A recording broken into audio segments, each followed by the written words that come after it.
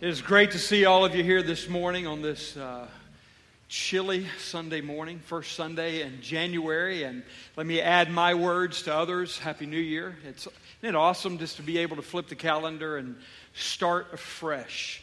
And my sense is this is a fresh beginning for us this year. And one of the things that we do at Christ Community every year, and have been doing it since the very beginning, is that we start our year in prayer. And so I know Derek's already mentioned this to you. He's given you the details.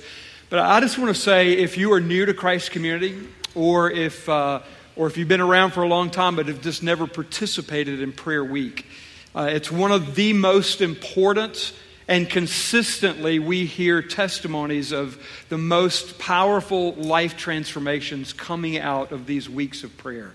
We typically do 3 of them a year. The first one is meant to ground us in where God is moving right now and where He's trying to take us for the future. It'll be a time of worship. It'll be a time of prayer. It'll be a time of just coming together to try to discern what God is saying to us as His people here at Christ Community. So I do want to encourage you to come every night, 6:30 to 8 o'clock. 6:30 to 8 o'clock. Now, yes, we will be meeting tomorrow night. If anybody doesn't know why I just said that, then it doesn't matter to you, right? But we do not cancel prayer for football games. I love my dogs, but I will be here praying. I hope you'll be here with me. We will join in prayer tomorrow night, Tuesday, and Wednesday night for prayer.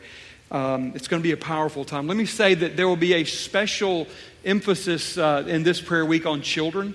We will have children will have their own prayer session. Now, the littlest ones will be taken care of just in child care, but kids that are up through age 4, 5, it's kind of your call, will have their own prayer time in their area. They will be with us probably for for the worship. They're going to come back at the end and share in our time of processing. But they will have a time where they are actively engaged in praying with us. This is powerful to me because I've become convinced over many years that in some ways children have a more pure and direct connection to God than we do. We as adults have our baggage and we have our questions and our doubts. Kids that's why Jesus said, "Come to me like a little child." Kids just come to Him and they expect God to show up and they expect God to meet them there. And so there will be a special time for kids. So don't think that you need to find babysitters. Bring your children and there will be a great time for them as well. Today, I want to do something that I typically do every year, and that's share something of a State of the Church report, as well as sharing with you what I believe is God's vision for 2018. Let me start with some things that I just want to give you updates on, some things I want you to be aware of. The first thing is I need to speak to you about our financial status. Back in December, we came to you, we brought a budget for 2018. We shared with you at the time where we were financially, and we asked you to pray about that because at the time, coming into December, we were $160,000 in the deficit on operating funds. And I get to celebrate today the fact that we had the largest giving month we've ever had in our history, and we actually ended with a surplus. And so praise God. Praise God for His provision and for your faithfulness. For us, money is not something we talk about a lot. We talk about generosity. We talk about stewardship of our life. We have always operated on the belief that if we would simply proclaim God's word and live obediently to God's word, that God would provide our needs, and He has done that yet again. Thank you for your faithfulness. I also want to give you a status update on our Student Center. We hadn't talked about that in a little while. This is the picture of what we anticipate it will look like. There's also one out in the Welcome Center. You can get up close and see it there. Go to the next slide. This is the floor plan as it currently exists. What it will have is an auditorium that will hold 275 to 300. which is a significant need for our church. We have this room that holds 700, and the next room is like 100 to 125.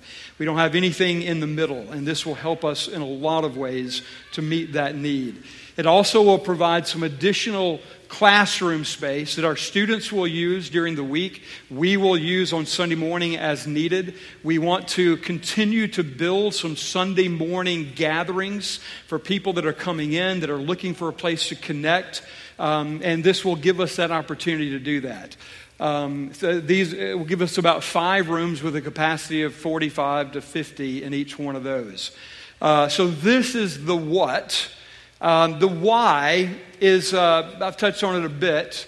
The why is that we are challenged in terms of our facilities. When we built this building, initially our desire was to build something separate and distinct for our students, and we couldn't do it from a financial standpoint.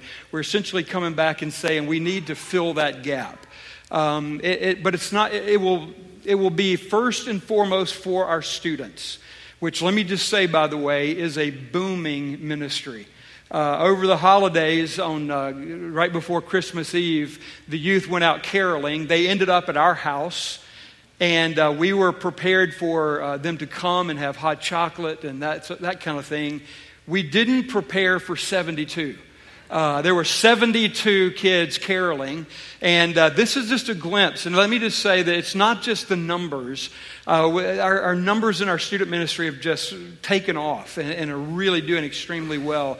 But more importantly than that is the life change that we see happening in our students. I want you to know that we do not have a philosophy with students, children, that we're just kind of entertaining them or managing them. We believe that our students can have an authentic walk with God, that they serve the same God that we do, they can know the same God that we do, and they're called to the same life that we're called to. And we are seeing that take root in the lives and the hearts of our students. And I just want to celebrate what God is doing there. This facility will significantly help them to expand and continue their ministry. But as is true with everything at Christ Community, we believe that we have to be great stewards of buildings. We would never build a building simply to be used one day a week. Our building is used every day from early in the morning until late at night, almost every single day of the year. And much of it is used throughout the week. And often we have things that are conflicting because we are filling the entire building. So this will help the entire church, but it will especially help our students. Now, where do we stand on this project? Go to the next slide. We have estimated that it's going to cost somewhere in the neighborhood of $1.2 million. In the fall, we did an initial campaign, and that campaign, you pledged $775,500 toward this building to be given over a 3-year period. We have approximately $300,000 in savings that we can give toward it as well. That leaves us currently about $125,000 short. Now, here's what we're going to be doing. What we'll be doing in the immediate weeks ahead, is trying to come to a hard number. That 1.2 is an estimate. We need to get a solid, hard number of what it's going to cost. Then we'll know if we're already there or if we have a gap of $125,000 or whatever it is.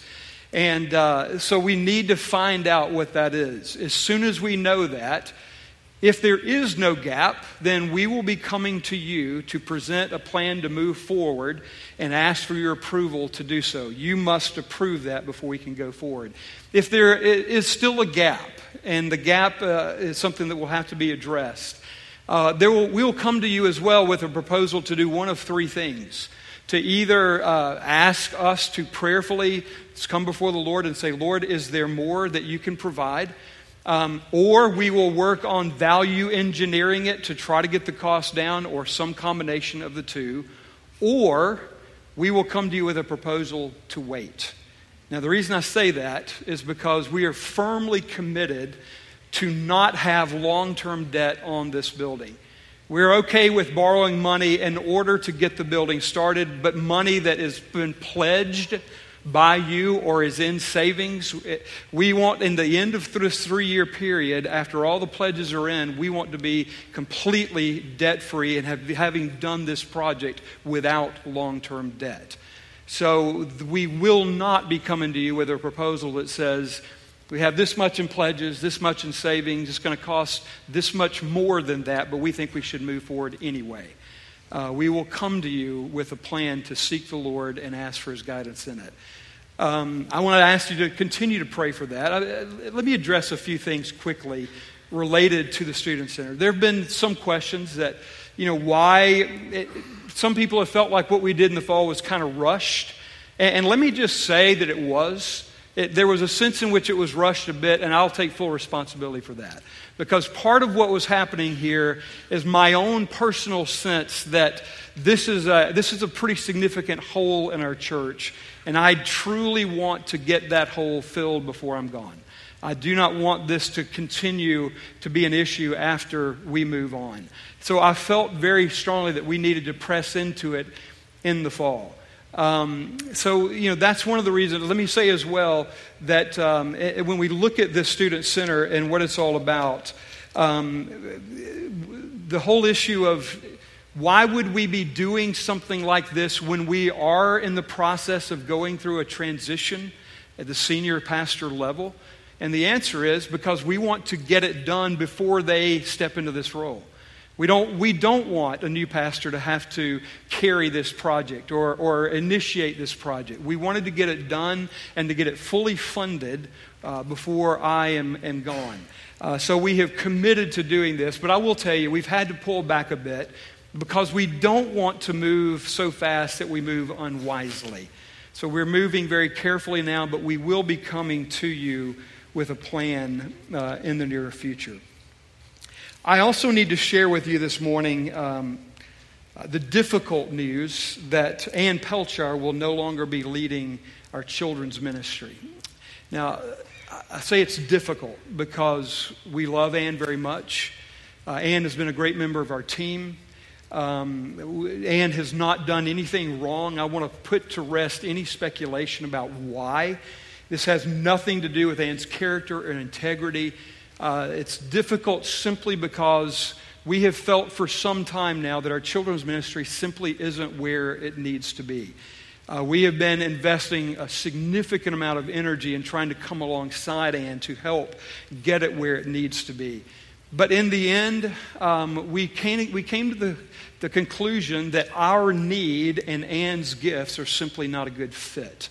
Again, this has nothing to do with her character and integrity. It's just a lack of fit. The bottom line is our children's ministry is not what it needs to be. And let me say it very simply. I know that having another transition in the midst of a transition is not ideal. But the only thing worse than that is to not have a dynamic and thriving children's ministry.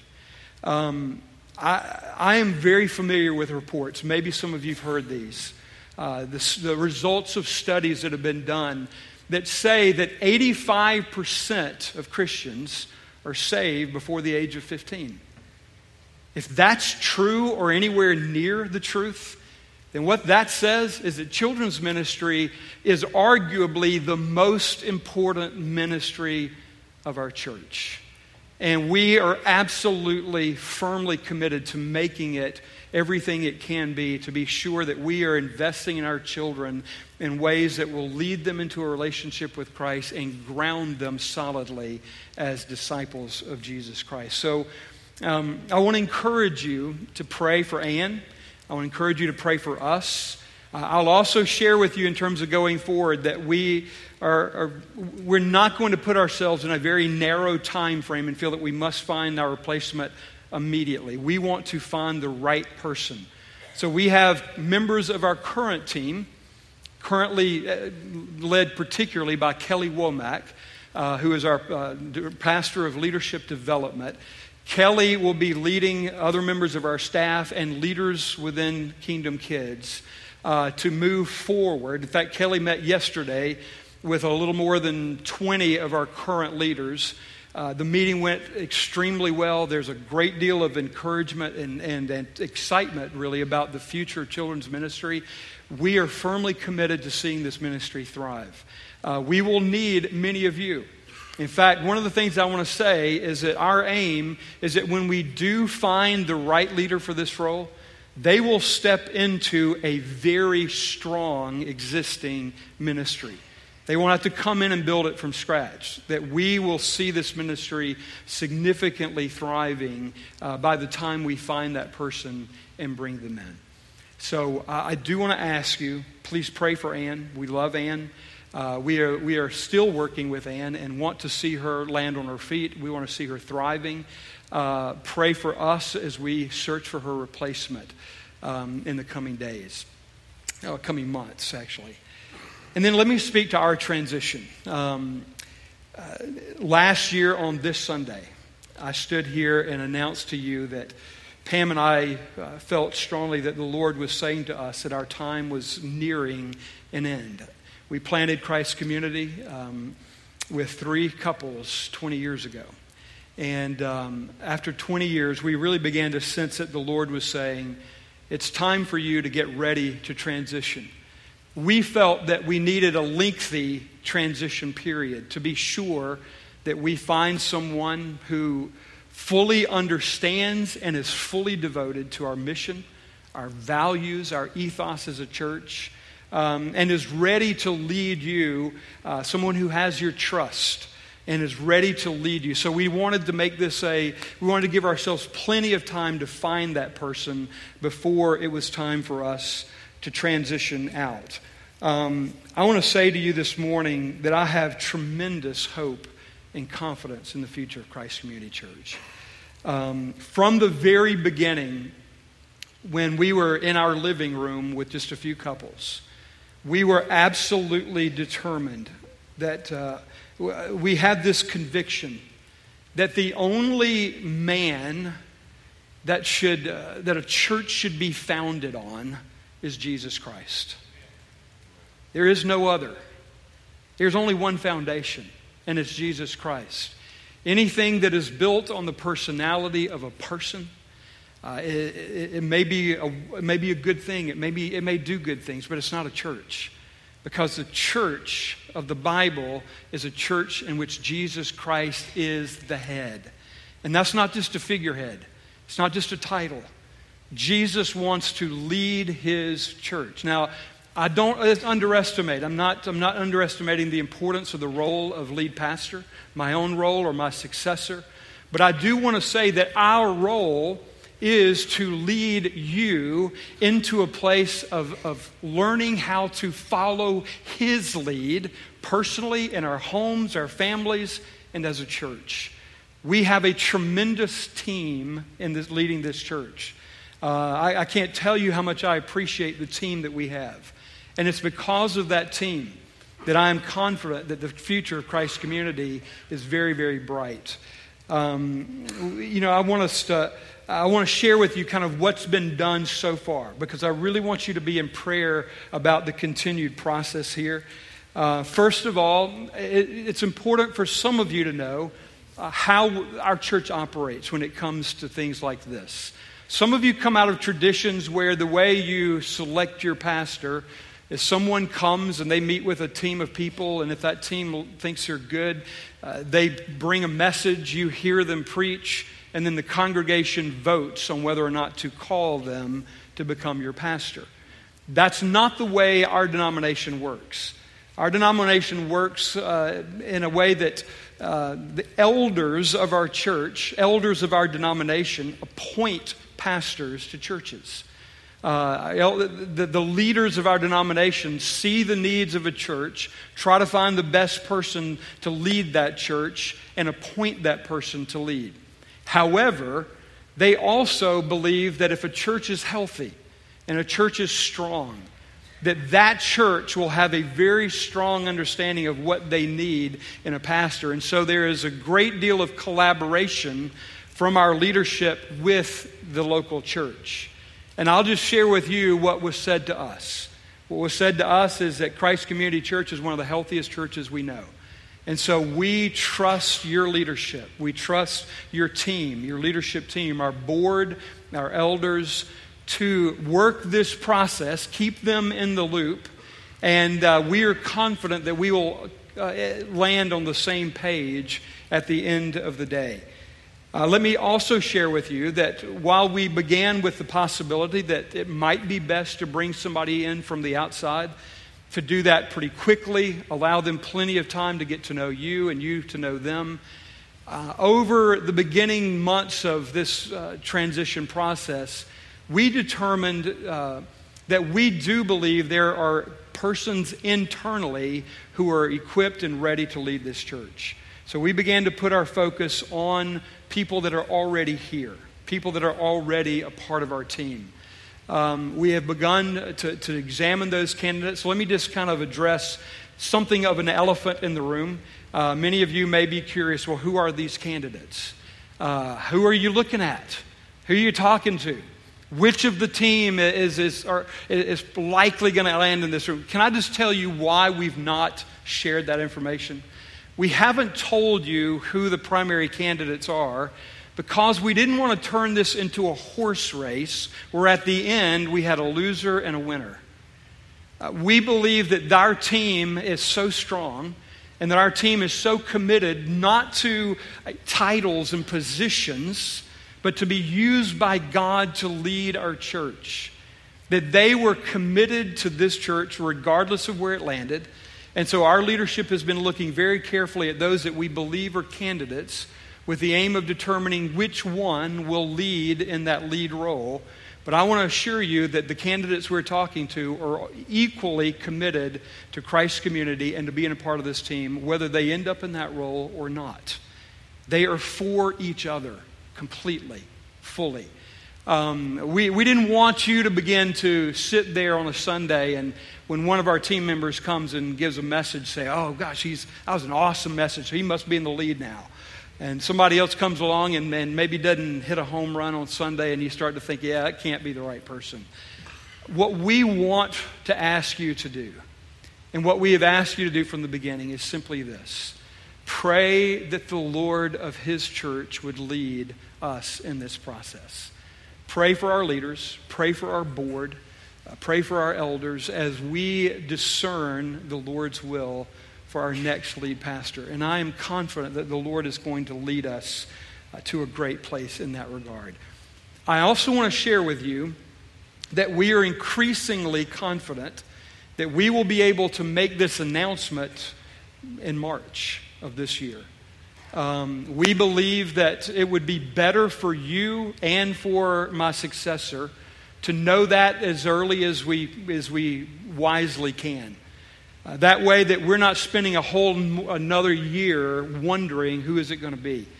But knowing who it's going to be and pouring my energy into preparing that person, helping that person get ready, you pouring energy into loving and supporting that person. So when the transition comes, it will be relatively seamless. So we do believe that we're going to be able to make that announcement within a couple of months, by mid-March. Some of you have asked about our future. And I need to tell you that our future is not certain yet. When we began to pray about this transition, we felt strongly that what we needed to do is say, Lord, is this the time for transition? And if it is, then we're going to have to trust you for what's next. Now, I do want to assure you, we are not retiring. I've had a number of people come to me and say, gosh, I wish I could retire young. I'm like, no, we're not retiring. This is not retirement. Here's what I can tell you for certain. What I can tell you for certain is that we believe that this transition is about the Lord calling us to pour whatever energy and time we have left into coming alongside, coaching, encouraging pastors and churches to be healthy and fruitful for the kingdom of God. We want to pour ourselves into helping other churches and other pastors be faithful and fruitful. We don't know yet for sure what that's going to look like, but God is at work there. We believe we'll be able to tell you something by mid-April, but we won't know for certain what our future is until after we make a decision here. So I do ask for your prayers. Ask that God would lead us as well in that process. Now, all of that to say that these are things that have very much been stirring in my heart over the last several months. And what I began to sense in the fall is that the Lord was stirring this one particular word, and it was the word harvest. Now, every year for 20 years, I have gone into the fall praying, Lord, where are you trying to lead us? Where is it that we need to be focused? What is it that you've got your finger on that we need to be aware that this is where you are working? I believe that's one of the most important things that a lead pastor does, is simply listens carefully to the Lord to say, Lord, where are you moving? And how can we walk with you there? And as I did that this last fall, the word harvest began to emerge. And then it began to be confirmed. Well, let me just say this first of all. Not just the word harvest, but also a specific scripture in which that word is found. And it's Matthew 9. I'm not going to read the whole passage yet, but 37 and 38 say, Then he said to his disciples, The harvest is plentiful, but the workers are few. Ask the Lord of the harvest, therefore, to send out workers into his harvest field. Now, that word and that image of harvest began to be confirmed in a number of ways over the course of the fall. First of all, as we continued to meet, last year the theme was awakening, and we had several calls to awakening, and we had significant amounts of prayer taking place. There were many people who continued to pray every morning at 6:30, and that's a word that continued to come up as we prayed together. Without me leading that, without me sharing where I sense the Lord may be taking us, I just began to hear this word over and over again in our times of prayer. And then Pam and I were invited to attend a conference in the Middle East with church planters from all over the world. And as we gathered there, the theme of that conference was harvest, and the key passage was Matthew 9:35 and following. We were there to listen to the testimonies and the stories of men and women who are planting and leading churches all over the world. And we were stirred by that. And then there was this realization that we are fast approaching our 20th anniversary as a church. And, 20 is kind of a big number. And I think often, I don't know about you, but in life, when we hit those decade marks, like 30 and 40 and 50 and beyond, or in marriage, when you hit those same numbers, 10, 15, 20, those big numbers have a way of kind of instigating a season of reflection, where we just kind of look back and say, where has our journey been? Where has the Lord been taking us? Where are we now? And what is our future? What is our future? And so as I began to reflect a great deal on our journey over these 20 years and began to look into the future for Christ's community, this is the word that the Lord continued to stir in my soul. I remembered vividly those early days when we met, and all we were doing was praying, Lord, show us what you want. I mean, we were in a town that had 450 churches already. And we knew that. And so our prayer was, Lord, why are you raising up a new church? Is there really a need for another church in Columbus, Georgia, in the Chattahoochee Valley? And we sensed very strongly that the Lord was saying, yes, I'm trying to raise up a new church for a new purpose. We began to pray about what that would be. And we determined very, very quickly that this would not be a church that was driven by ambition or visions of bigness. It has never been our desire to be a big church. We've never poured energy into trying to grow this church through artificial means. Our desire from the very beginning, from day one, was that we would be a certain kind of people who live together under the lordship of Jesus Christ. The Lord began to give us some definition about that. And it's found today in our mission statement. And our mission measures are these: that we would be passionate lovers of Jesus Christ. That we would be passionate lovers of God. That we would not just come here week after week and go through the motions of doing church on Sunday, but that we would come here because we love Him. And that what we do here would be an expression of our love and passion for Jesus Christ as Lord. Secondly, we said we want to be ever maturing followers of Jesus. We want to be those who are always going deeper, who are never satisfied to remain in the shallows where it's safe and comfortable, but who are constantly being called deeper and deeper into the river, into the water that is the life of God, surrendering deeper and deeper to His lordship in every part of our lives.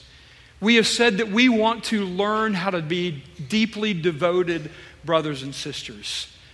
That it's a tragedy when people come together in a place called a church and they sit with people that they don't even know and have no connection with during the week. The church biblically is the body of Christ. It is the people of God doing life together. Now, that doesn't mean that each of us can know everyone else in this room, but it does mean that each of us is connecting in significant and profound ways where we are learning how to love each other, learning how to do life together. That's not easy to do in this country where our whole nation is built on the idea of independence. I mean, we are built on the idea of independence. And quite frankly, when you look at the rest of the world, we struggle to know how to do community, how to really love each other in practical ways. But we said we're not going to let the culture define us. We want to let God's Word define us and shape us in ways so that we begin to learn how to love one another as brothers and sisters. And I might just add specifically, love all God's people as brothers and sisters. That we would be a church that looks like the kingdom. Not a church that looks like a subset of the world, but that looks like the kingdom, which means people of all ages, all races, all genders, that we would be a diverse people where Jesus Christ is Lord. That we would be a people who recognize that we have been tremendously blessed by God with resources, financially, gifts-wise, time, energy, effort. And that we would recognize that everything God has given us, we want to be good stewards of. And we want to give back the very best of that to Him for the sake of His kingdom. And then lastly, that we would be a people who recognize that we live in a mission field. The mission field is not somewhere else in the world. The mission field is right outside these doors. And each one of us is called to be a missionary in it. This is the vision that shaped our church from the very, very beginning. And I got to be honest with you, it's very transparent here to say that as I've been reflecting on 20 years, I'm grateful for all the signs of where we see the reality of those things. And there are many. I see lives that have been transformed. I see people every Sunday. I see you worshiping God with your whole being. I see people learning to love one another. I see us living these things out in many ways very well. And I'm encouraged by that. And I'm grateful for all the ways that we have seen God's faithfulness in our midst. But as I've reflected on it, the one place that I would say I feel the most, I think I'll use the word regret. The one place that I really wish we had been better is in terms of reaching the lost for Jesus Christ. We are like many churches in America. We're not so unlike, I'll say it that way. We're not unlike most churches in America, where, quite frankly, the majority of our growth has come from people who already know Jesus. They come into our church looking for community, looking for a place where they can worship, but they already know Jesus. We have not been particularly effective in reaching people who are not yet saved, who don't yet know Him. And I think that's why, one of the reasons that this word harvest began to stir in me. I sensed that the Lord was saying, I want to take Christ Community deeper in terms of having a passion and a commitment to reach the lost. To reach the lost. I want to be, again, I'm trying to be as transparent as I can be here and tell you that I am very convinced that one of the reasons that we have struggled in this is because of my own struggles. For better or worse, the character and the person of a lead pastor does affect the whole. And evangelism is not one of my top gifts. I've got other gifts, but evangelism is not one of my top gifts. We have other people on our team that do have that gift, but it's not one of mine. And quite frankly, there are other things, and I'll probably get into some of this in the months to come because I suspect that some of you may share some of my struggles. One of them is I grew up in a culture, quite frankly, where it was never really said, but the implication was there are boundaries when it comes to talking about certain things. We can talk about sports all day long. We can talk about politics. Well, some people can talk about politics. Actually, we can't do that anymore, right? Politics is one of those places that we just kind of have to avoid. And for many people, religion is kind of it's a hot potato topic. And there's a sense in which there's almost a sense of, until you ask me to share with you, I don't have the right to engage in your life and bring something. And so we end up being very passive. Waiting for people to come to us instead of going to them. I've prayed with a number of people, many people over the years to receive salvation. But the vast majority of them have come at these altars, at the end of our service, or in my office after a counseling session. They've come when people come to me and pursue me or respond to something that I've done. My ability to go in, and quite frankly, another issue is as pastors, it's very easy to just get isolated from the world because your whole world is consumed by church stuff and church people.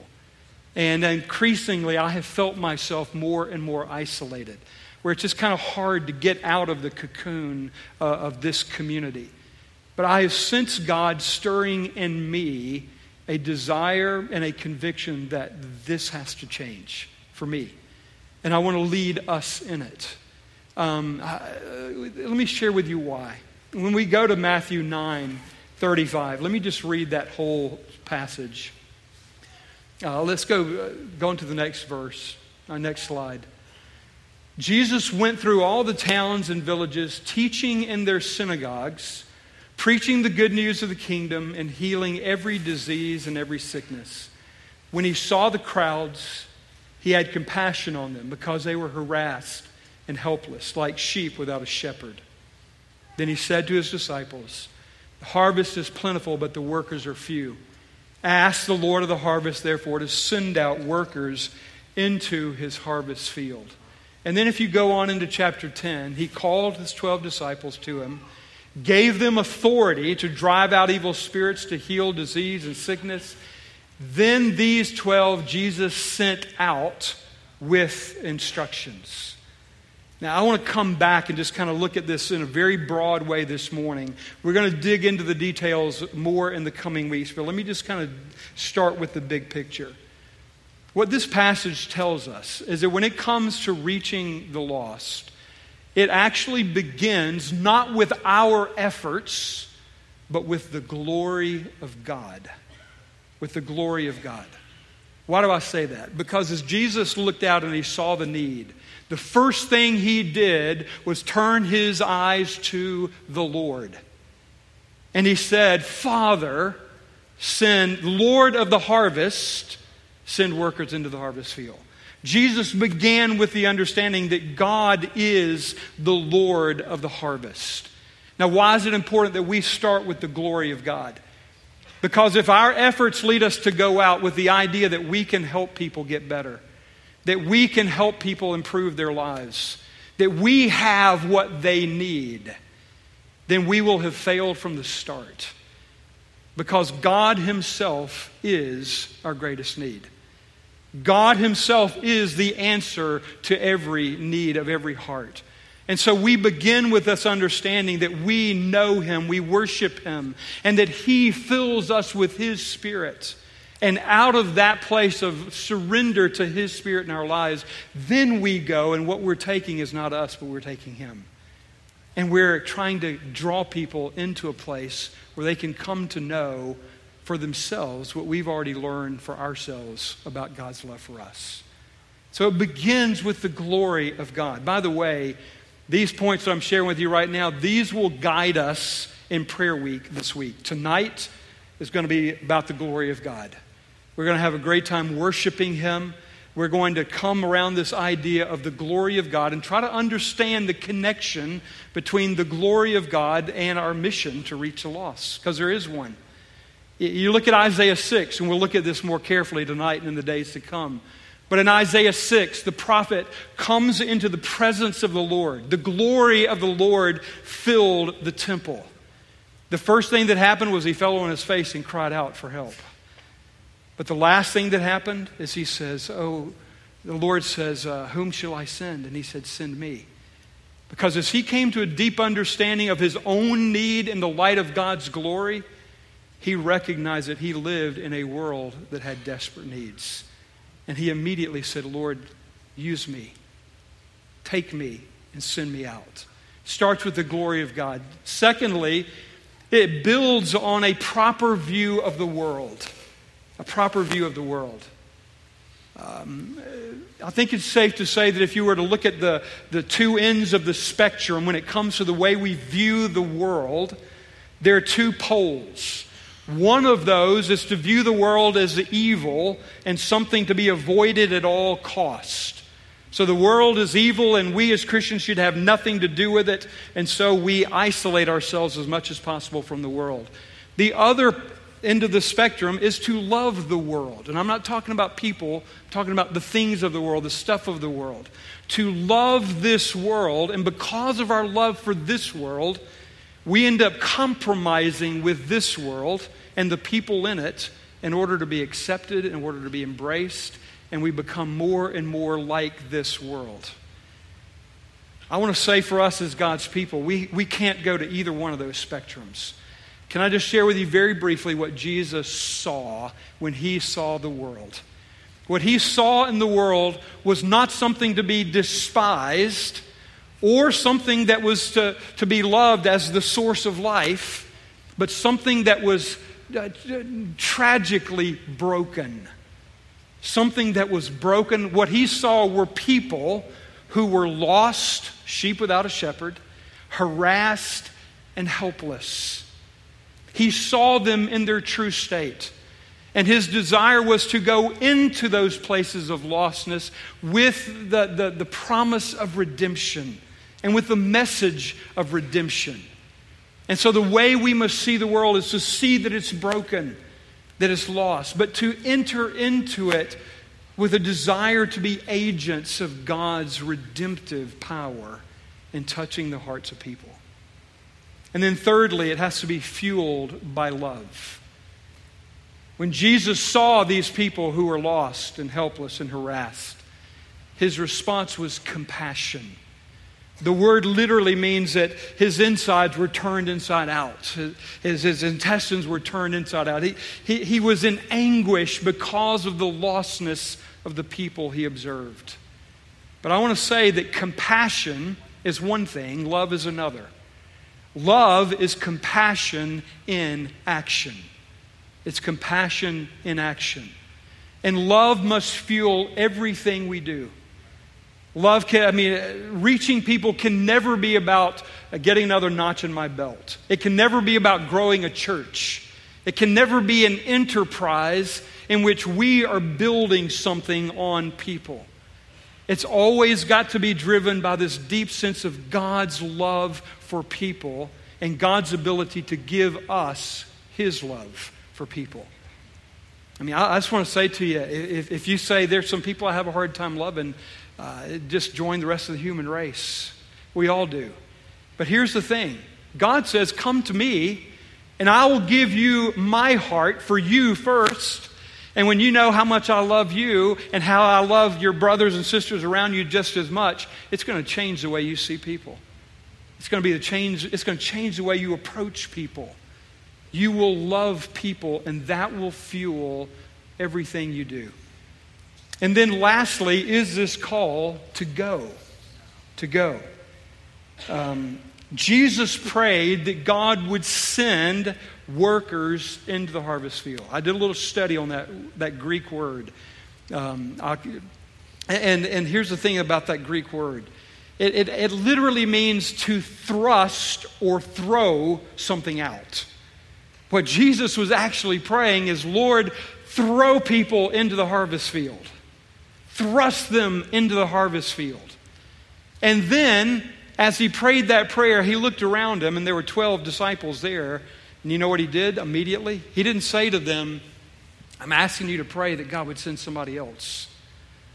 He didn't even come to them and say, pretty please, would you go out and reach some people? Jesus sent them out. This prayer is not, Lord, raise up somebody else to go. Jesus was saying, you 12 are going. I'm sending you out to go. What we're praying for is that others will come alongside you, that others will stand with you and help reach a lost and broken world with the redemptive power of Jesus Christ. And so I want us, this is one of the things I was particularly convicted by in the Middle East. When I was meeting with these church planters from all over the world, they actually asked this question.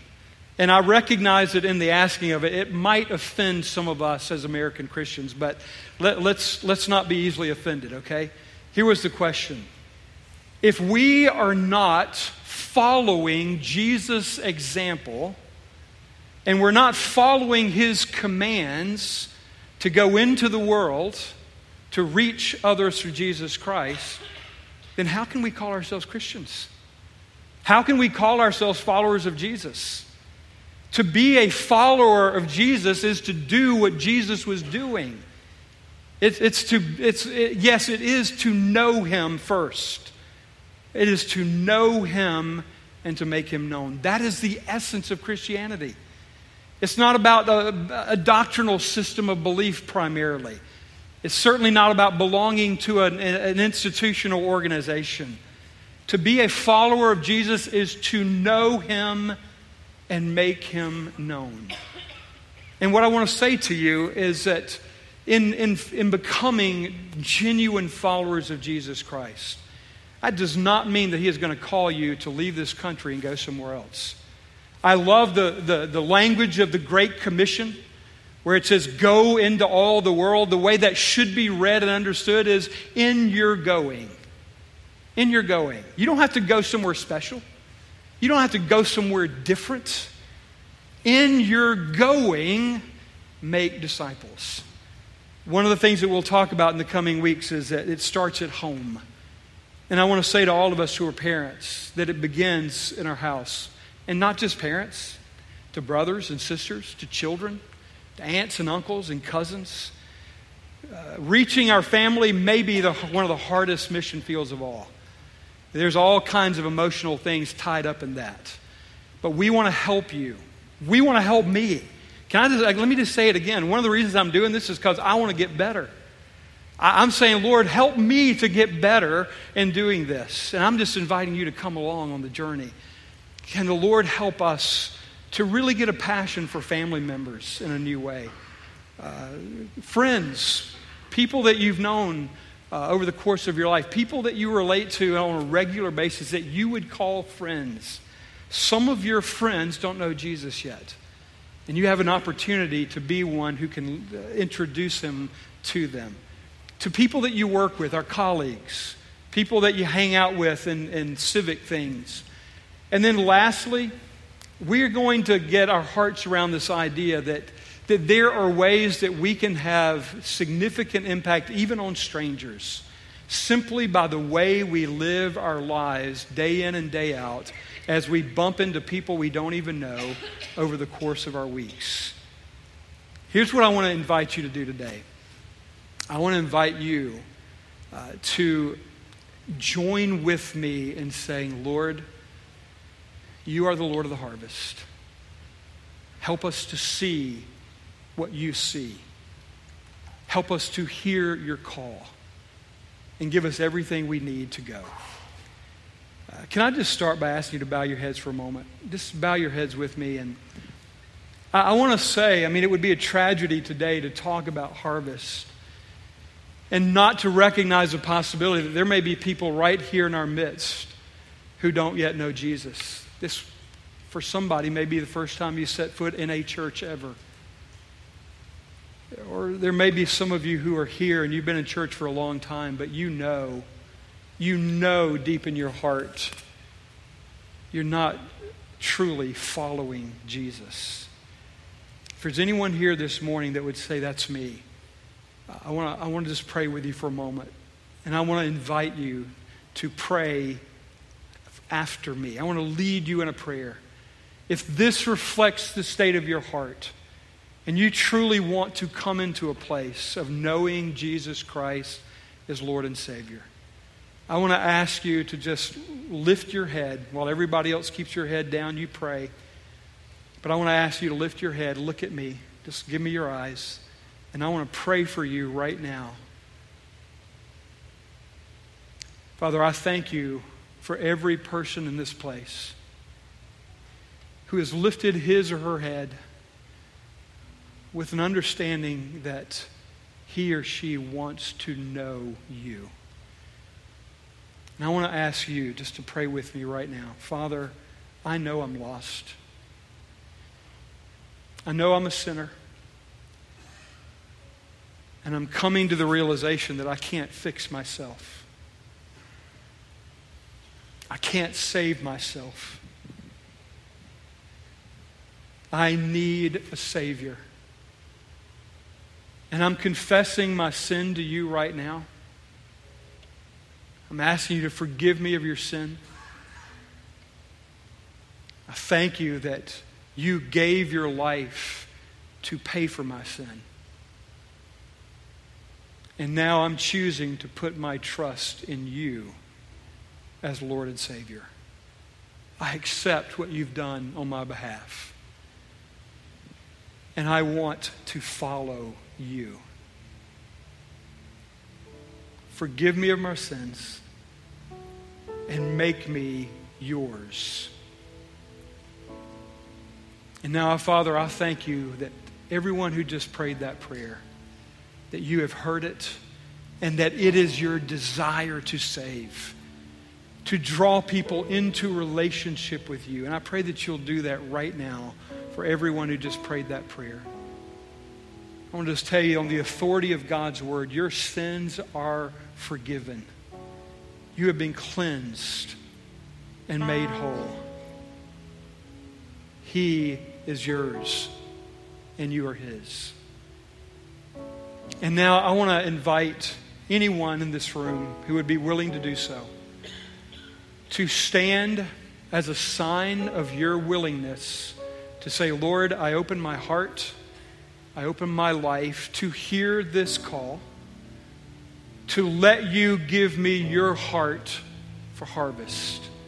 This needs to be sincere. If you are ready to say, yes, Lord, I want to move into a new place in terms of understanding and giving myself to the harvest, would you just stand with me right now? Right where you are, just stand with me. And now, Father, we give ourselves to you.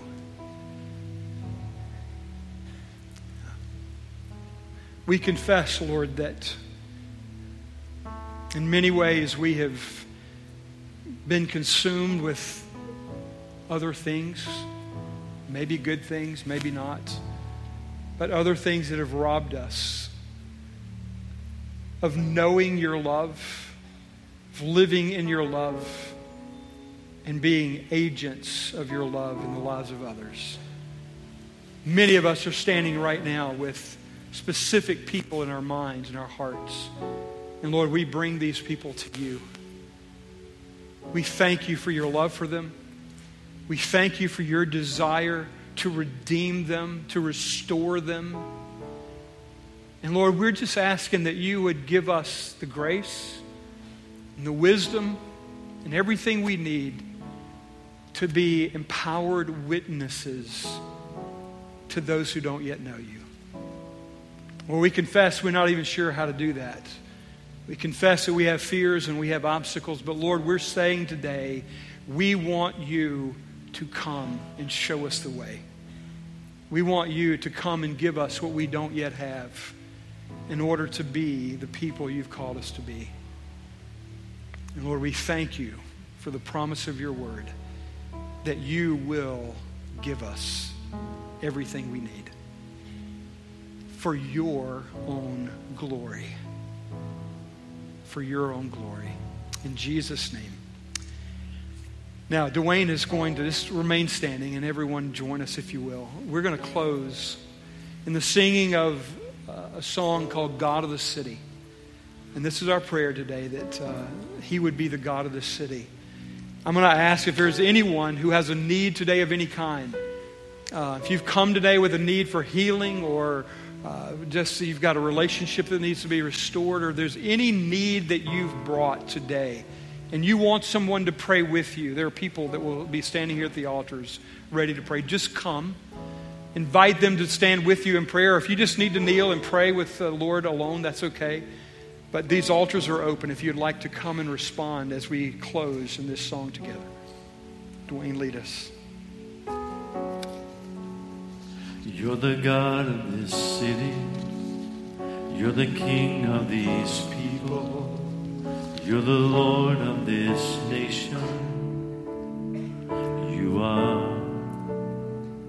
You're the light in this darkness. You're the hope to the hopeless. You're the peace to the restless. You are. There is no one like our God. There is no one like our God. For greater things have yet to come, and greater things are still to be done in this city.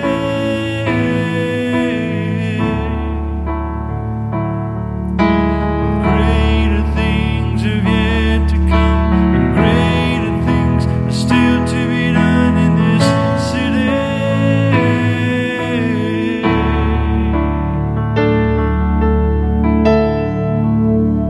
You're the God of this city. You're the King of this people.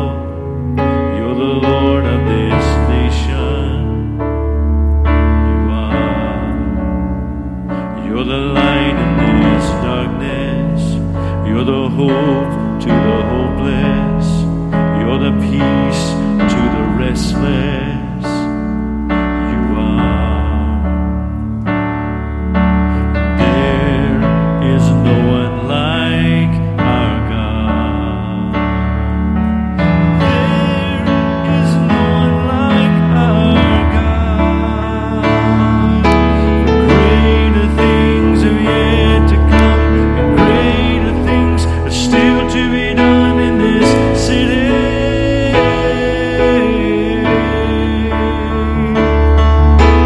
Greater things have yet to come, and greater things are still to be done in this city.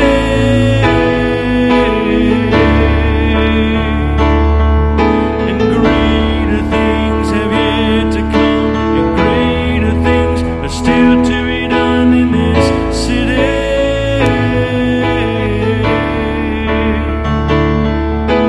Greater things have yet to come, and greater things are still to be done here.